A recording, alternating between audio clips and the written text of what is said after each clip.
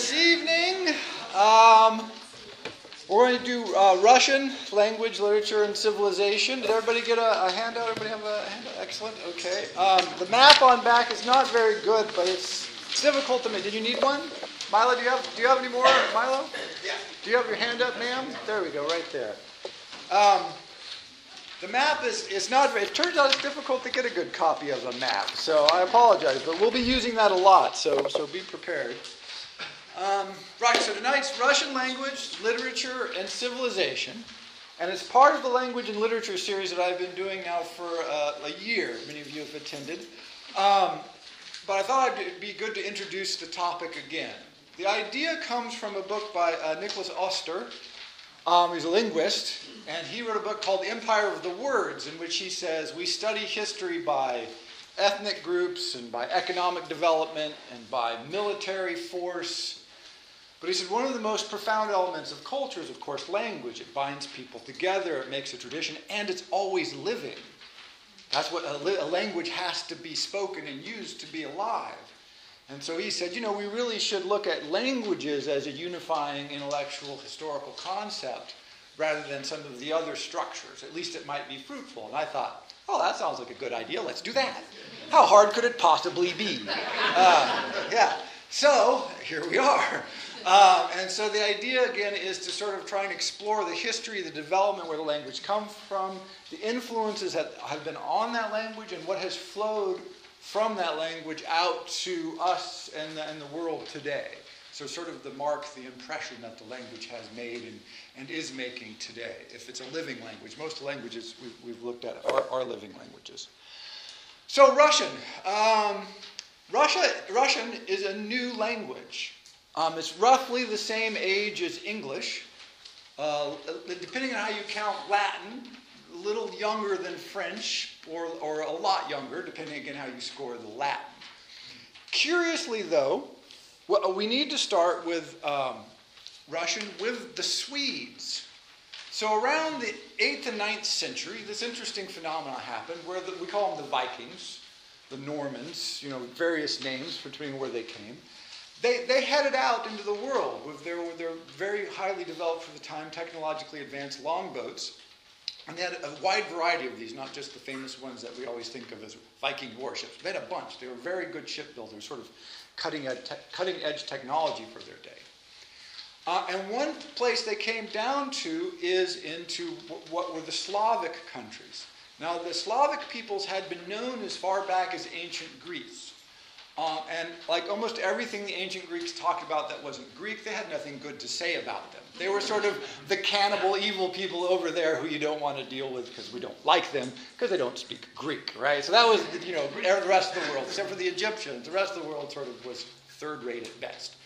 But there's no writing. So this is one of those long, tradition of peoples in this area. But no, they had no writing, and so we don't have a literary culture for a very long time. But about the 8th, 9th century, the Vikings sort of head out. They go all over the place, but one of the places they head to is the rivers of modern Russia. Of course, there's no Russia at the time. The Dnieper, the Don, and the Volga in particular. And first they just row in, and they it's hard to know exactly. It was a mix between trading, stealing slaves, pillaging, and extorting tribute, right? So whatever you want to call that. Sort of modern capitalism, I think, is what we call that. Here we are. We're a lot of us in this boat. Give us your shit or we'll hurt you. Or, hey, we'll trade for that. Or, So this sort of develops, right? This rolls along for a while. And then they start settling. They start to establish settlements. So like 860, I just sort of picked this as a random date. The Volga Vikings are busy starting settlements. The one of the earliest ones is Kiev in modern Ukraine. And they built, basically it was a fortified trading post, very much like there are images of the Old West, where they would put forts with the posts, all around, and then if bad things came, you put all your material goods inside. But they were sort of ship repair posts, trading posts, and settlements. And so they start to intermarry. They stop thinking of themselves as Swedes out on sort of a vacation, and more as, the people here, this is our permanent land. And they bring the Gothic language, which has a very heavy influence on the Slavic language of the time, and they start to mix. And then they enter the historical record. We have archaeological record of all this, but we don't have any written records. But they enter the historical record because they trade both with the Byzantine Empire at Constantinople and with the Arabic Empire in Baghdad. And so sort of the officials who are in charge of controlling trade in these places say, oh, well, these new people have shown up, the Rus. And we're not sure where the word Rus comes from. But it seems to be, the speculation is, this is very loose, that it's the Swedish name of the place where some of the original Vikings came from, translated into Finnish, and then shortened into Old Slavic. Right? And so but this is what they called themselves. So that both the Arabic so we have an Arabic and we have it in Greek, because Constantinople at this time, of course, is in Greek, or speaking Greek. And so we have the records in both languages at the same time. Now, if you look at a map, I couldn't quite get all of it in there, but this is a huge trading route. This is overland, down rivers, across the Caspian Sea or across the Baltic, across the Azure Sea, multiple rivers, many cataracts, load ships. Pretty good records that it took them about 11 months to make the trip. So this is a really huge, sophisticated, dynamic undertaking. From, say, Kiev to Constantinople or Baghdad, right? It was months and months or years to make this trip. And so this wasn't like a simple raiding party or sort of backward guys who got together with a boat and headed out. No, these are sophisticated, highly advanced, for the time, people. And this was recognized both in the Arab world and in Constantinople, where they're like, wow, these guys seem to, they have their act together. We want to deal with them. We want to trade with them. Important date. In 900, roughly, the capital is established in Kiev. There's lots of digs in the Kiev, archaeological digs in the Kiev area. They find lots of silver-minted Arabic coins. They find all kinds of relics from the Byzantine Empire there. And so this is one way they know what's going on. Right around 1000 AD, AD, there is some trouble in the Arabic world, and there's these people called the Khazars. We can't really go into them. But they sort of block the trade route to the Arabs. And this is one of the major turning points in the history of what becomes Russia. Because when that trade route is blocked, the only thing that's really left is Constantinople. And so the shift, the emphasis, which before was going both ways, you sort of hang a right and go down the Dnieper and end up in Constantinople. You hang a left, you go down the Volga to the Azure Sea, to the Caspian Sea, and you kind of end up eventually in Baghdad. With the one trade route closed off, they start to form closer relations with the Byzantine Empire. And in 990, Vladimir I, world conqueror, owner of the world leader, Vladimir I sets up shop. He marries the sister of the reigning bishop of, sort of the archpatriot of Constantinople, and converts to Orthodox Christianity. The significance here, you cannot overstate this, because historically this could have gone any number of directions. They could have stayed indifferent. They could have just said, you know what, we're fine, we're going to just split the difference and stay, pagan, whatever you want to call it at the time. They could have gone Arab. If the trade route is cut to Constantinople, perhaps they go, oh, well, we want to trade with, Baghdad, with the Arab world. They were a very advanced civilization at the time, so hey, let's convert. It was clear the conversion was, totally political and business-oriented at the time. But it's a conversion that really stuck. And so now you get Greek brought into this society, and this is called, and they come up with a new language called Old Church Slavonic, still used today in the Byzantine liturgy. 1,000 years later. So if you go to the Byzantine Russian church today, Orthodox Church in Russia, the liturgy will be in Old Church Slavonic, which was a Mongols language. It was a combined language. They took some of the Slavonic elements, they took some Greek elements, they took some Gothic elements, and they came up with versions of the Bible, versions of the liturgy, versions of the lives of the saints, and started bringing that in to the area around Kiev, basically, is where this, because Kiev is where this conversion takes place, where Vladimir is based. And it starts to spread out, but not quickly. Again, this is important to remember, very slowly. But the first literacy in what would become Russia was from the Greek Empire. It was Byzantine literature translated into basically a hybrid language so that they could bridge the gap between the Slavonic languages, Old Slavonic, that was spoken, the vernaculars, for a non-literate culture. Basically, they weren't literate. One of the earliest, I think the earliest written version of this is called the Novgorod Codex, which I mentioned there, which is a wax writing tablet that people would use to do exercises and write things down, and then they could erase it and write again. They dug this up only about 10 years ago around Kiev. But through the magic of modern palimpsest technology. Palimpsest is where you scrape off one text and write another text over the top, and then scrape that off, write another text. Well, they've discovered layer after layer after layer after layer here. And so they have all kinds of, they have examples of someone practicing the language. They have different prayers, different sermons, different religious texts there. And so it's hugely valuable. It's sort of, given a great insight earlier than we had before. But so you have a Slavonic language that's spoken in all kinds of crazy dialects, right? Because there's no standardization coming from a written version. From the outside, from the Byzantine civilization, you have coming in a new language, Old Church Slavonic, which is laid over the other language. But as is often the case, sort of in medieval Christianity, the only people who really learn that language, to read it or write it, are the monks, the priests, the scholars, of which there's a few, but not a lot, particularly at the early days. And so the spread of the language is very slow. It takes a long time to begin to absorb them.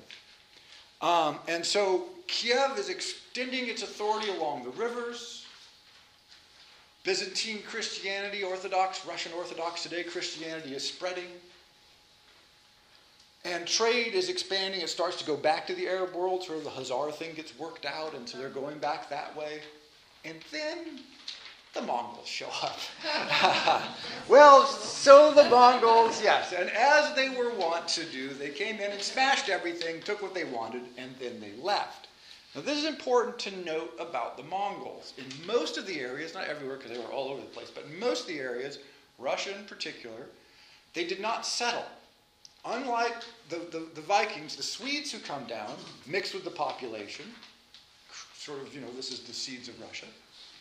They came in, smashed, burned, destroyed, took money, went away and said, you have to keep paying us tribute. And so the nobles of the Russians would have to travel to the court of the Khans. And anytime they did this, by the way, they made out their wills. Because, man, when you got there, you did not know what was waiting for you. They might just cut your head off. Right? And by the way, it's important to remember as we look at the history, because we have this notion of Russia, this sort of imperialist monster that's constantly invading, south and, sort of trying to conquer. Well, imagine Mexico had invaded us for 300 years and just continually killed and pillaged. As soon as we got the chance, we'd be like, well, that's it, we're stomping Mexico. Right? We took Texas with no provocation, right? We just sort of made up a provocation and took it. But it was a very logical idea from their history to say, holy crap, the Mongols, we don't want them back. We've got to create a buffer in that direction, which we'll see.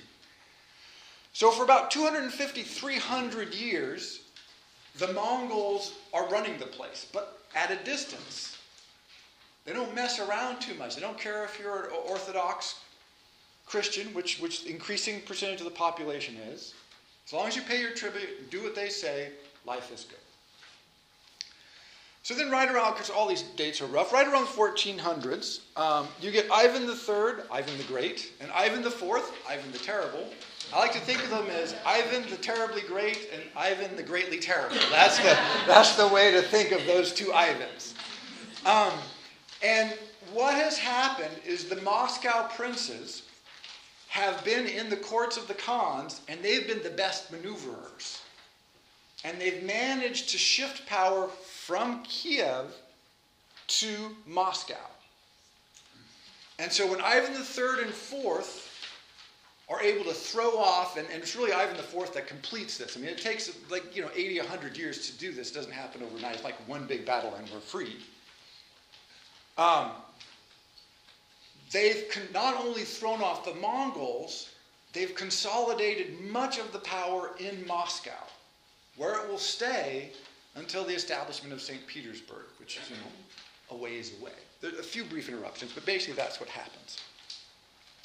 And they do this in various ways, but what's important to note is this sets up the structure of Russian society that will exist for basically until the revolution.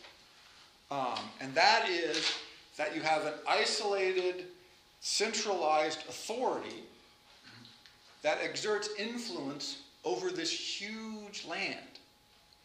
But that the focus is no longer on rivers and external trade, but when they shifted to Moscow, they also shifted focus to the land. You start to look to Siberia, you start to look south, you start to look west. But less interest in reaching out along the rivers and the sea trade. A very different mindset. More agrarian. Mining, forestry is wealth, not trade with the Arabs and the Byzantines so much. It's a very different mindset. The Franks did a very similar thing. Forget the Mediterranean. We're looking at the agricultural crops of the inland when sort of the Mediterranean world collapses. And so this starts to shape the outlook. They look agrarian, local, expanding towards Siberia begins, and some tentative reaching out to the south. But almost nobody is literate. It's a huge country, even at this time, before mass conquest in Siberia. And so what happens when you have limited literacy, a large country, not very densely populated? It turns out that, and Russia's not the only example, but historically this often creates very strong centralized authority. Because if you're in the middle-ish, and somebody's out in a village here, who do they team up with to throw you off? Almost nobody, because there's nobody around. And so these distances and the difficulties of communication created a strong central, but then of course loosely effective bureaucratic system, which has been sort of the hallmark of Russian rule, of really strong, powerful central authority that really doesn't have that much control. It's this interesting and sort of tension there, because for the rest of the history, every European court ambassador that goes to Moscow would say, wow, this guy has absolutely total authority, in theory. Once you leave Moscow, well, it sort of diminishes the further and further and further you get away, because, when it snows, it's often impassable. In spring, it's muddy, it's impassable. In fall, it's muddy, it's impassable. And so it's hard to exert that authority. So the authority was very personally invested. My friend goes someplace distant and rules, basically in my stead. So it was difficult to develop also, is another one. Again, at the time people kept saying, oh, why isn't Russia developing? Why is it backwards? Peter the Great, who we're about to get to, would say this. Well, if you're in Paris and you need to build a road to Le Havre to have a port where you can distribute your goods, it's about 100 miles. If you're in Moscow and you want to go to, Riga or, say, Odessa, it's about 500 miles. It's a much longer road and much crappier weather. So it would take vastly more resources to create the same level of capacity. And so they were struggling with this throughout their history. And people go, oh, why are the Russians backward? Oh, they're Slavic people, or they're Asiatics, or all these sort of racist concepts. No, it's because they had 1,000 miles of mud to dig through. And that's hard digging, basically. Oh, they're wildly disorganized. Well, it's easy to be organized when you're small. It's hard to be organized when you're huge and sparsely populated. They were more like Alaska than like New York City. Right? This is a very different outlook. So they've thrown off the yoke of the Mongols. Still literacy, tiny fraction of the society. In 1850, only 10% of Russians were literate, give or take. So we're not even close to 1850, right? We're still back here at 1600s. So very slow rate of literacy because of the agrarian focus of the society. 90% of the people are peasants. Well, then you get Peter the Great and Catherine, basically. It's sort of a long reign between the two. And both of them turn to the West. And they say, we want to be more like the Western powers. We want to be great like them. We want to be rich. We want to be powerful. So we're going to model ourselves on what they're doing. And so you got these huge influxes of two influences. One French,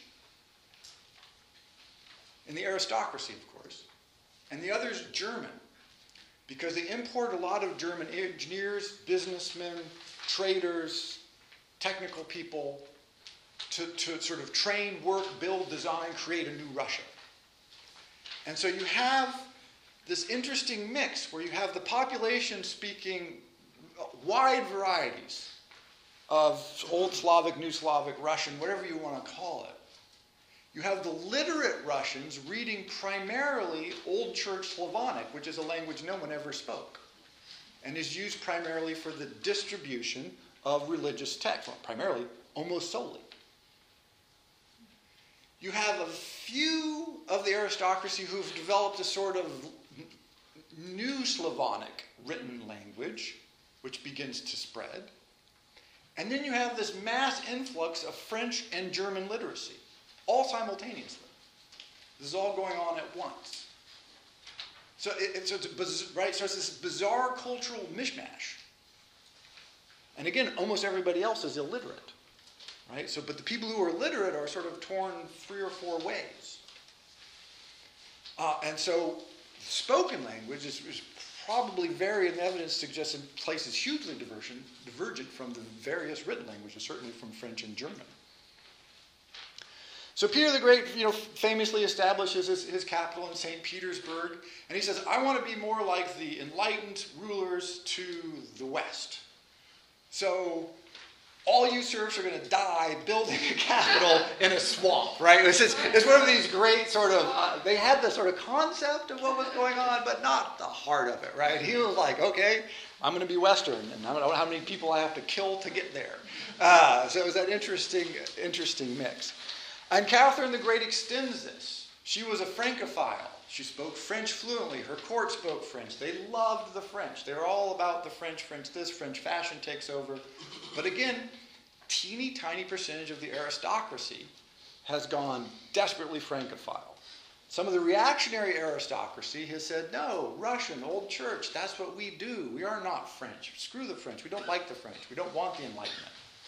Catherine was so Francophone, basically, that when she heard that the King of France might repress the encyclopedists, Diderot and company, she offered to protect them. I will house you. Come to Russia. You can print freely. You can publish it. Which on one hand sounds very liberal, which I guess sort of it was. On the other hand, none of her subjects spoke French, so it has no impact, right? So if the encyclopedists were very much more revolutionary in a country where people spoke French than they would be in Russia, right? Where it didn't matter. But this was her outlook. This was her concept. Oh, great things are going on in France. Bring them here. And then Napoleon invaded, right? Napoleon happened. Russia had become a player in European affairs, very interested in it, negotiating their ambassadors. They became a European power. People say, oh, is Russia really part of Europe? Which I always think is like saying, well, is Europe really part of Russia? See, we never ask that.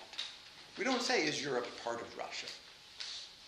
Because, I don't know, it's a weird question, but there's no doubt that for several centuries, Russia was a major, important, significant European power. Several centuries, of course, up to today.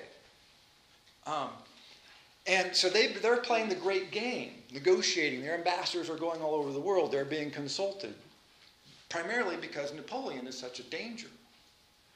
And so the Austro-Hungarian Empire, which is terrified of Napoleon, Prussians, and Russia form this alliance with England to try and keep Napoleon under wraps. And everybody but England, of course, safely on their island, fall. They all fail, except Russia. Who's still standing? The Russians are. And so Napoleon brilliantly decides, I'll invade Russia. What could possibly go wrong with that? Of course, famously, everything went wrong with that, right? Plague, starvation, cold, etc., etc. The beginning of the end. This is the destruction of the Napoleonic regime, thanks to the Russians. And what the Russians took away from this is a couple of things important for their language, cultural, and civilization development. One, we're better than the West. The West failed. They need to adopt our model of civilization. Who stood up Napoleon? Wasn't the French. They let him take him over. It wasn't the Prussians, wasn't the Austro-Hungarians, wasn't the British. They couldn't have done anything without us. We won. We're better. Orthodox Christianity is better. Our governing system is better. The courage, the power, the might of the Russian people is greater than anything Europe has. Russia transcendent. Which makes total sense, right? Because they won. And so while they still stayed heavily engaged in Europe, by the way, the Concert of Europe was built at this time. Metternich, Castlereagh, the ambassadors negotiating this. An alliance between Austro-Hungarian Empire and Russia and Prussia primarily to say, no more revolutions. We're emperors, we're monarchs, we're divine right rulers. Our civilization has triumphed. We must keep all of the other people down. While all this has been happening, this has happened several times, by the way, as early as 1400, Ivan IV, the greatly terrible, had announced himself the leader of the Holy Roman Empire via Byzantium. When Constantinople falls, where's the last Greek Orthodox capital in the world? Moscow. Moscow is the new Rome. An unbroken heritage to the ancient world. See, we think, oh, well, the Latin to the French to the... No.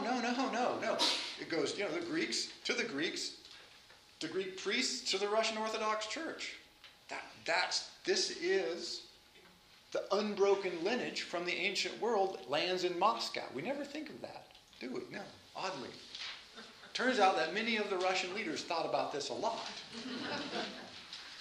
And when they sort of won the Napoleonic Wars, they started thinking, you know what?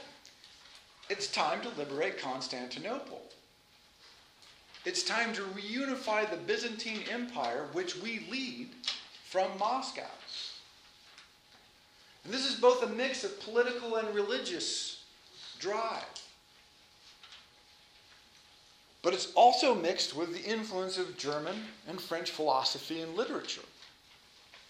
And so you get the Crimean War as sort of a result of all the politics following the fallout of the Napoleonic War and an attempt by Russia and other people to control the Holy Land. Is unbelievably complex. Byzantine is the exact word we use, as everyone's trying to take over like the Church of the Holy Sepulchre. Right? That, like the Orthodox priests were there armed and beating people up. And they were, because it was about reestablishing Orthodox Christianity in Constantinople, liberating it from the heathens, from the Arabs, after centuries of enslavement, and making a continuous Byzantine Empire from Moscow to the Levant. It's a grand dream. This didn't work out. Because during the Crimean War, Russia found out that they weren't doing that well. They were shown to be lacking intellectually, technologically, organizationally. Their ideals failed. And the Tsar Nicholas at the time recognized this immediately. And there was a lot of soul searching. One of the things they said is, you know what? We've got to liberate the serfs. This is what we need to do. So they got the leaders together and they negotiated the freeing of the serfs. It happens in 1851. And again, if you read the histories, there's this idea that, those backward Russians, with all their millions of serfs suffering away, in 1851, how terrible is that?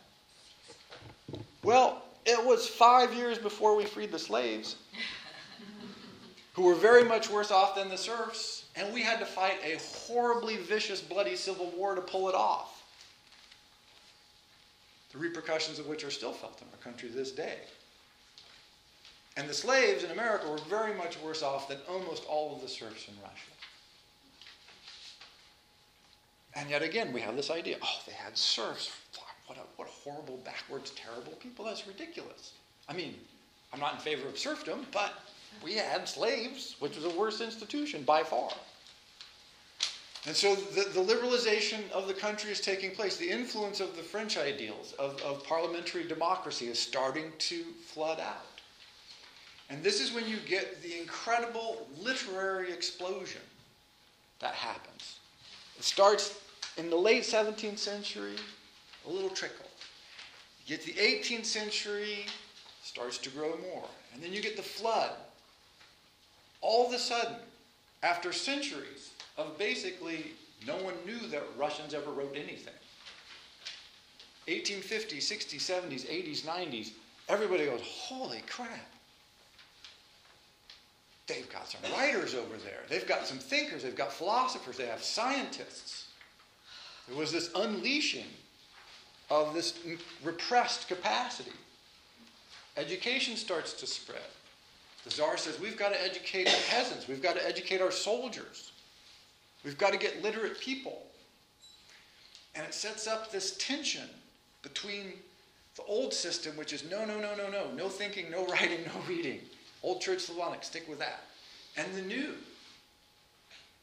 idea of, we can engage with thought. We have freedom of the press. We have liberty to think. And you can go through generation after generation. You have, Dostoevsky. He goes to the penal colonies. Solzhenitsyn goes to the penal colonies. Right? That's almost 103 generations span. We want writers. They're educated. They're not, not that much. Put them, get rid of them. Okay, bring them back. Let them write again. Not too much. Go away, right?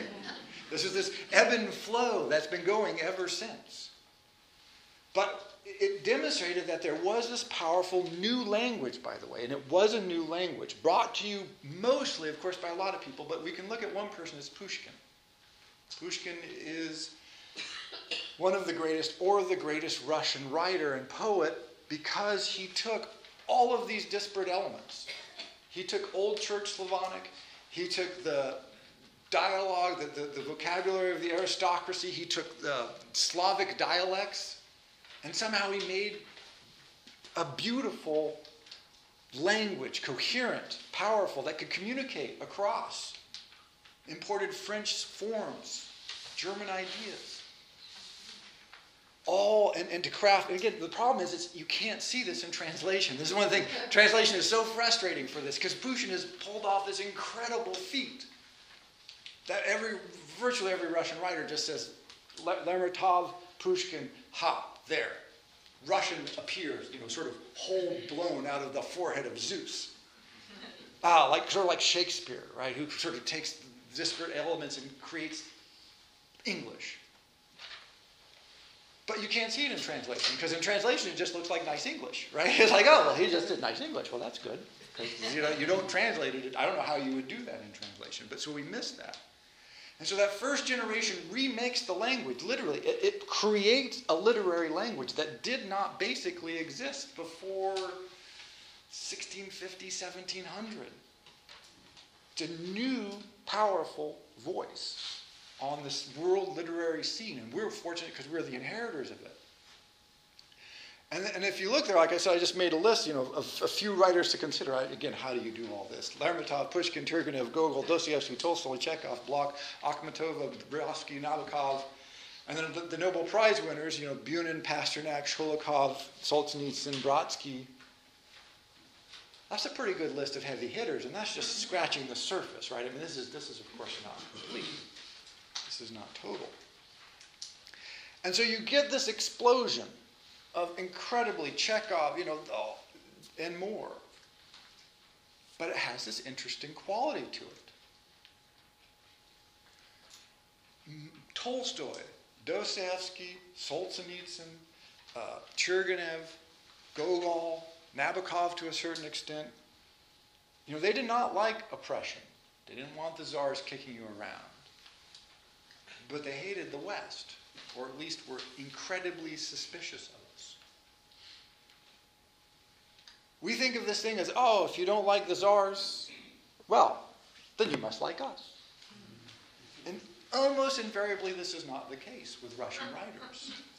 No one knows the problems of Russia better than them, right? They don't want us to lecture them on the problems of their country. This is not helpful. We love to do this, by the way. We love to go around the world and tell people what's wrong with their country. It's so obvious and so easy to do.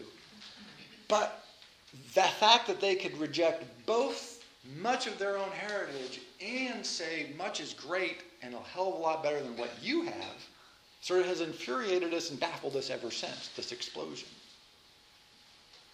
So this is why the long quote I have here that I start with from Dostoevsky, I'm a sick man, I'm a spiteful man, I'm an unattractive man. I believe my liver is diseased, however I know nothing at all about my disease, and I do not know for certain what ails me. I don't consult a doctor for it and never have, though I have respect for medicine and doctors. Besides, I am extremely superstitious, sufficiently so to respect medicine anyway. I am well educated enough not to be superstitious, but I am superstitious. No, I refuse to consult a doctor from spite. That you will probably not understand. Well, I understand it, though. Of course, I can't explain who it precisely is that I'm mortifying in this case by my spite. I am perfectly well aware that I cannot pay out the doctors by not consulting them. I know better than anyone that by all this I'm only injuring myself and no one else. But still, if I don't consult a doctor, it is from spite. My liver is bad. Well, let it get worse. This is the great narrator from Notes from the Underground, from Dostoevsky. If you're not familiar with this book, immediately go read it. It's short, it's wonderful, it's terrifying, it's grand. And it presents in a very slim volume this tension. I'm sick, I know medicine might cure me, I don't want to be cured. Screw you. You can't make me. Your answer is not my answer. If you look at something like Crime and Punishment from Dostoevsky again, Raskolnikov. By the way, Raskolnikov is a religious dissenter. It's a name for churches that broke away from the orthodoxy, which was very common because the Orthodox Russian church sort of periodically side with the government and then sort of lean away and then would side with the government. And the same thing's happened today with Putin. Putin is using the Russian Orthodox Church very consciously to help him rule and do what he wants to do. And so there's always been these schismatics. And so when you look at a name like Raskolnikov, the main character of Crime and Punishment, what we miss is the fact that his name is dissenter. Dissension. This is the question. How do you dissent? What does dissent look like? What is the price? Crime, dissension, and punishment. It's pretty clear. It's not subtle. Dostoevsky is never subtle. But the opening of that book is, here I am. I'm a great man. I'm educated. I'm a Western man. I know. I don't believe in the church. I'm liberated from all that superstition. So why shouldn't I just kill this old woman and steal her money? There's no punishment. There's no heaven or hell. There's no moral laws. I'm a great man. This is what the West teaches. This is what I've learned. And that book is a systematic rejection of this theory. It critiques it from top to bottom. Nothing good about Germans in there, by the way. In fact, I don't know if there's a single passage that says anything good about German in all of Russian literature. They're there, and they're almost invariably unappreciated. We first run into a German, again, in Crime and Punishment, who, because a group of Germans have lured a young woman about 14 in to get her drunk and rape her. So this is the kinds of representatives we get of people like Germany. But also, the French. He goes after the French. He hated France. He has great letters from he goes to Paris during the Belle Epoque, when we all dream, oh, wouldn't it be wonder to go there? And he writes these just scathing, brutal, terrifying letters home about how awful Paris is. It's the worst place in the world. You wouldn't believe how terrible it is. And we think, oh, that must be wrong. Because we know Paris is great. Not if you're Dostoevsky. And so again, you have this mix. It is a European country. It has been in Europe. It produces this beautiful, powerful literary language, and what it expresses in it is, I don't agree with you. I think in a lot of ways you're wrong. I'm not saying this is right. I'm not saying the Tsar is correct. I'm just saying you're not correct either. And this is not, again, isolated to Tolstoy. It's not isolated to Dostoevsky or Turgenev or Chekhov. Most recently, Solzhenitsyn, if people know him as a writer. Gulag Archipelago. He was familiar with the problems with the Soviet system on a very first-hand personal basis. So he ends up leaving Russia after all kinds of craziness. They tried to poison him, to kill him. And he comes to America, and we think, haha, great dissident writer, lives in America, yay. Wins a Nobel Prize for literature. Goes back to Russia and is like, man, America is terrible. You cannot believe how bad America is. And again, not that Stalin is great. He was not like going, well, wasn't that great? Could we get Stalin back? No, he was like, that was bad too. And so there's this constant tension if you read Russian literature. That here's a civilization, a society, by the way, a young society like us, a polyglot society, lots of people, lots of languages. The Slavs have probably actually never been the majority people in whatever was considered Russian historically. They've always had, whatever the Siberians are, those peoples out there, they're going to the south to the stands, Kazakhstan, Uzbekistan, Turkmenistan, Tajikistan, Afghanistan eventually sort of overreached there, had a retreat. But as we did, right, never invade Afghanistan, it's clear, don't do that. But this polyglot, young, vibrant, intellectually powerful society, we can't quite get over the notion that they won't agree with us. Their writers are great, but we only tend to read half of what they say. They know our ideas. They know the German philosophy. They know the French philosophy. 18th, 19th, 20th century, this was hugely influential. They know communism is a bad idea. Great, got it. But they tend to be they reject the Western materialism. This is what they have a problem with, as far as I can tell, primarily.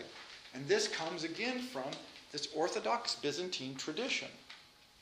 Not necessarily the church itself, which is sort of, again, schismatic problems, but with the idea that there is another power here, not materialism, not rational thought. Rational thought is not going to save us. There is something greater, more powerful, more wonderful in human beings than is captured in all of your philosophies, dear Horatio, right? This idea that it is out there. It is possible. You can live it. You can embody it. Again, if you look at Solzhenitsyn, just because he's so recent, this is what he says. He says, I've been in the West. I've lived here for 20, 30 years. I escaped Stalin. I lived in the Gulag. I wrote a book called The Cancer Ward. Terrifying. And what I've decided is Russia's better. For all the flaws, which he knows better than anyone, Russia's better. Another curious element here is throughout its history, Russia, again, has either conquered or bartered with or traded or been in alliances with huge numbers of Arabic people. Probably makes up 30 to 40% of the population at various times.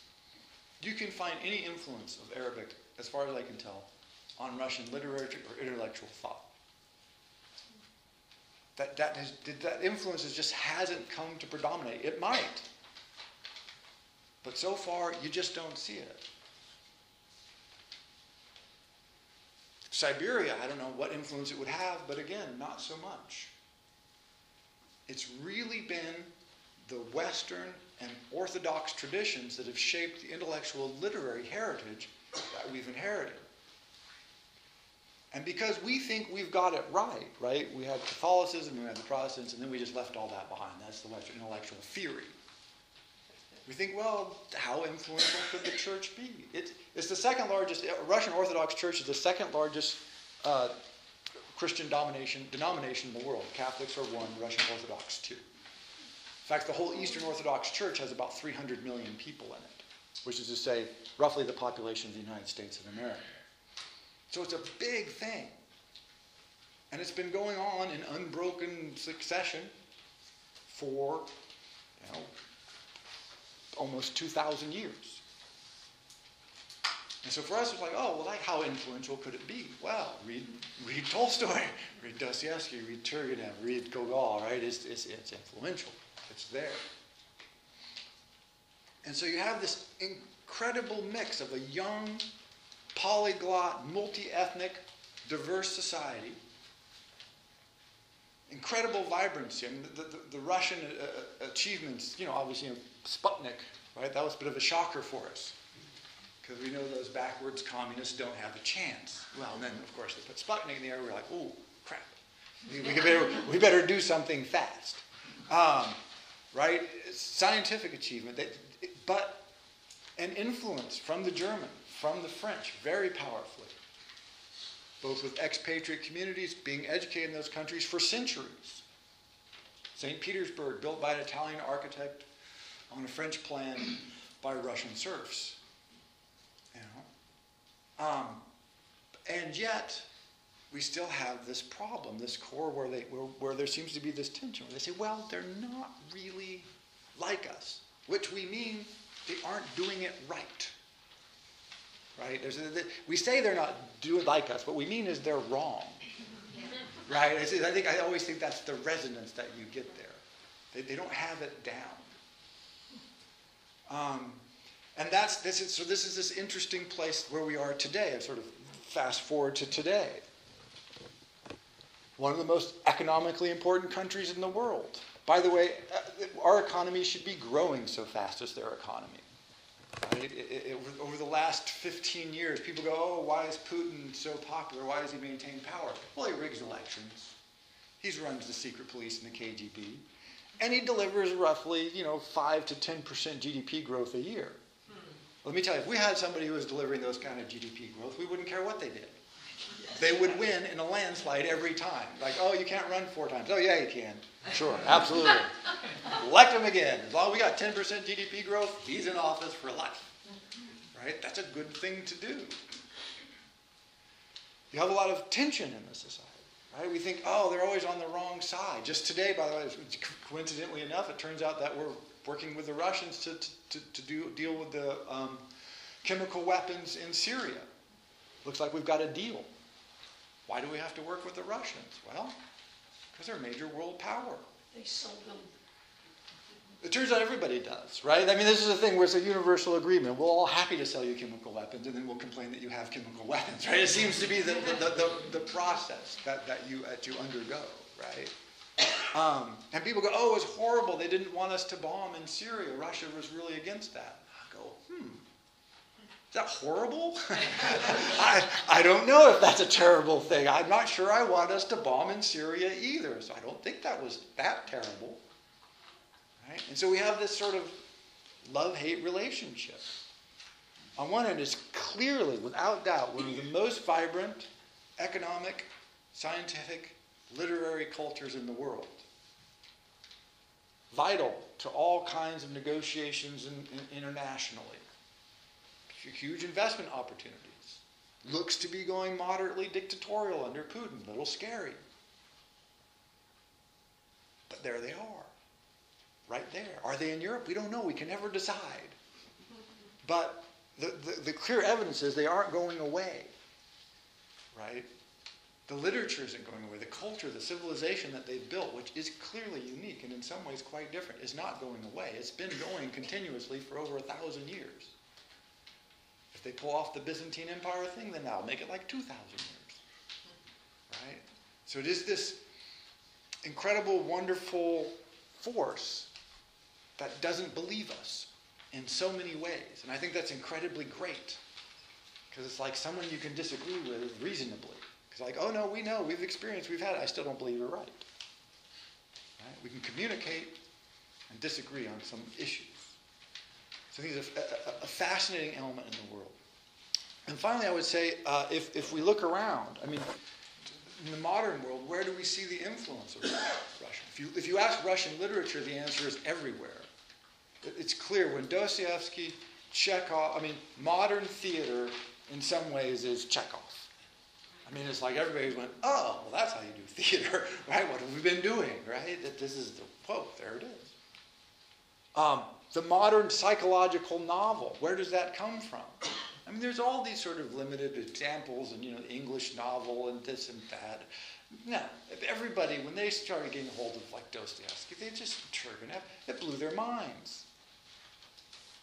Oh, they went, oh, look at that. So complex, so contrary, so irrational, so human, right? So very, very human. If you read Notes from the Underground, if you read War and Peace, Anna Karenina, the characters don't act correctly. They don't act smartly. They don't act in the way they should. They don't act morally often. But by God, they act human. And that notion, or Tarsis Bulba, the great novel by Gogol. Has anybody read this? It's a wonderful novel where the guy just ends up killing his son because he's betrayed the Cossacks to the Poles. Poles are bad people, by the way. He betrays them to the Poles, and he cuts his head off. And you go, and he's a hero. Right? And you think, wow, it's almost sort of like the opposite of Lear, where he inadvertently kills his daughter, which is terrible and pathetic. But when you purposely kill your son, wow, that's impressive. Right? And moving and powerful and human. So I would say, I guess to conclude, I don't know, there's a lot there. It is this incredible force in the world today. The language is still not probably done evolving. When Solzhenitsyn goes back to Russia, all the writers commented that his Russian was so pure because it hadn't been contaminated by another 20 years of Soviet bureaucratic speech. Right? He spoke this great version of Russian. He hadn't got all the sort of the phrases that just cloud your mind and makes it you can't think or write clearly. Right? And so Russian is not done. The language isn't done, just as English isn't done. Any living language is not done. So I would say an incredible, varied, diverse, ancient, powerful literary and cultural force in the world. And yeah, we're going to be living with them for a long time. So thank you. Russian.